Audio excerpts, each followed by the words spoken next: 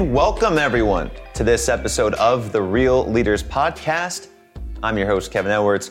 Joining us today is Sergio Radovsky, the founder and CEO of Diaper. Sergio, thanks for being with us today. Absolutely. So Sergio, tell me, what does being an impact leader mean to you?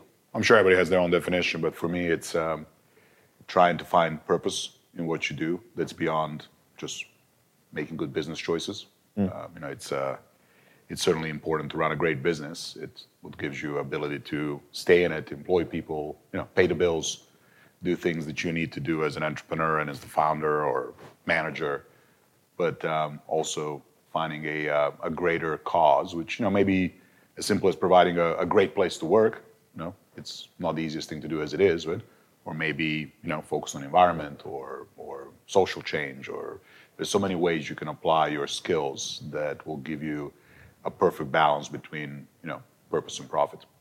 And with all the folks here with so much experience and impact, what is the most important message that you want the world at large to hear from this gathering today? I think the challenge for impact-driven leaders is how to communicate the impact, right?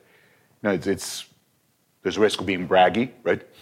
Sounding like, I'm just altruistic, I'm miniature Mother Teresa, right, walking around, which you're not, right? I mean, you are responsible to your stakeholders, whether it's your shareholders, investors, employees, so you have a real job, right? But you also want to communicate and be recognized for the impact you're driving, because that's your secret weapon, right? That's your super differentiator. If in any marketplace you're playing, whether in my case we make baby diapers, right? You're going after companies who've been doing this successfully for 50, 60, 70 years with budgets that make you look like smaller than you can think, right? And for you to reach that customer and to reach that employee and to reach that investor, you have to really have a message that can be easily explained and resonate with them. And have you been able to incorporate regeneration in any of this messaging for other people? And how has regeneration shown up in your career? For me personally, it's all been regeneration, right? From my immigrant roots, where you leave everything behind, right?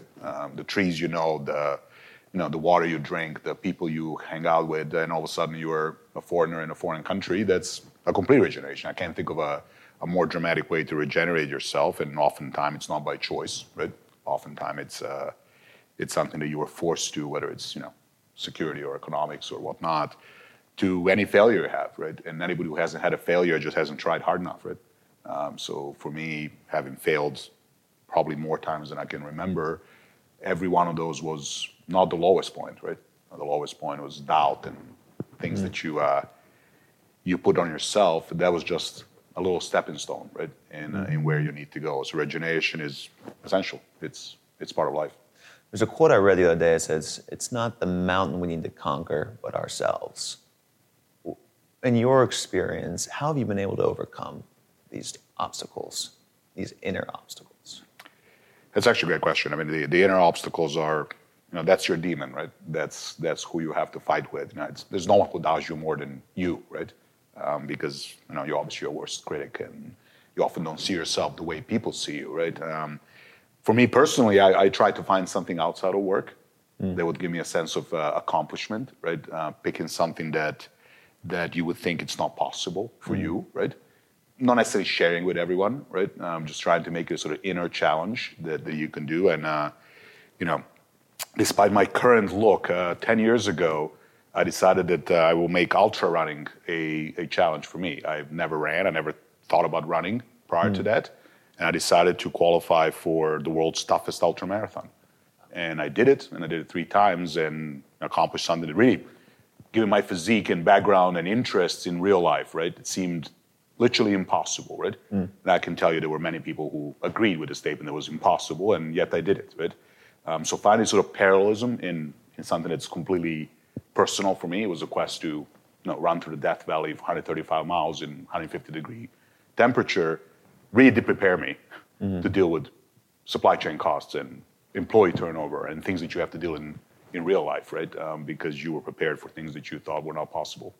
How are you continuing to throw yourself into unknown environments, unknown expectations, Do you find that helpful in your career? Are you continuing to push yourself and throw yourself to overcome these impossible limits? I really do.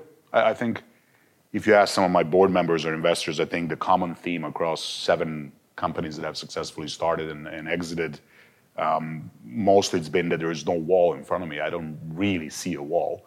Not because I'm special, or maybe because I'm not that special, right?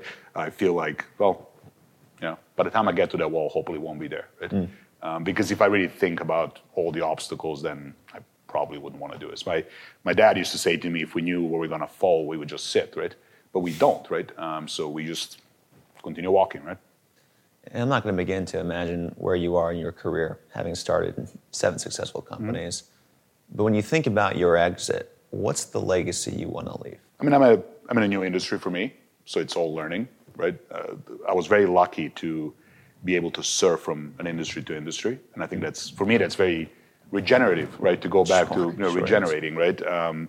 So being in a consumer packaged goods now, my biggest legacy will be forcing actual industry-wide change, right? I've got into this because the products that my kids were using were seriously harming the environment that I was leaving them in, right? It seems, can you see the disconnect there, right? You're raising a child, using a product is actively killing the planet that those children should live on, right? So for me, if I fail at building a great capitalist enterprise, which there's a very high degree of chance I won't succeed, right? I mean, you have to take those risks.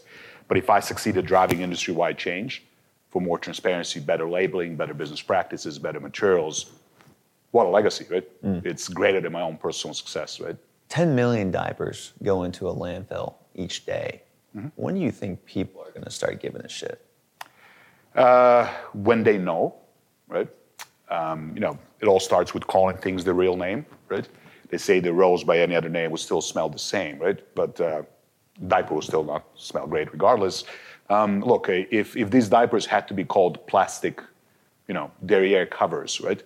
Sure. As opposed to being called lovable, huggable, or some other, very soft and supportive brand, and I'm not particularly picking any brand, disclaimers.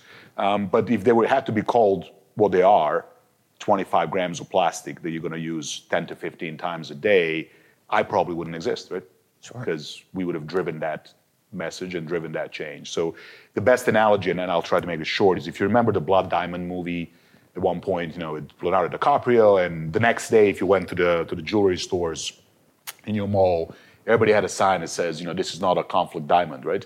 So it took a movie and a megastar, right, to bring awareness to the fact that diamonds often come from not very good sources. I hope there is one day a movement like that to say, I don't want to use a product that uses twice as much plastic as a bottle of Coke, right? And I don't want to throw it in the garbage 25, 30 times a day because I do want to be a better steward of the planet, right? Absolutely.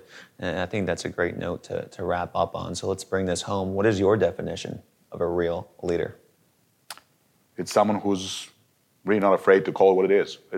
I think real leaders call the things by real name, successes and failures, challenges and accomplishments, right? So if you can define what your path looks like and be honest with yourself, with your stakeholders, with everybody who's involved in your life and call it the real name, you can be a real leader. For Sergio Radovsky, I'm Kevin Edwards asking you to go out there, call it how it is, and always, folks, keep it real. Thanks, Sergio. Thank you. Great work.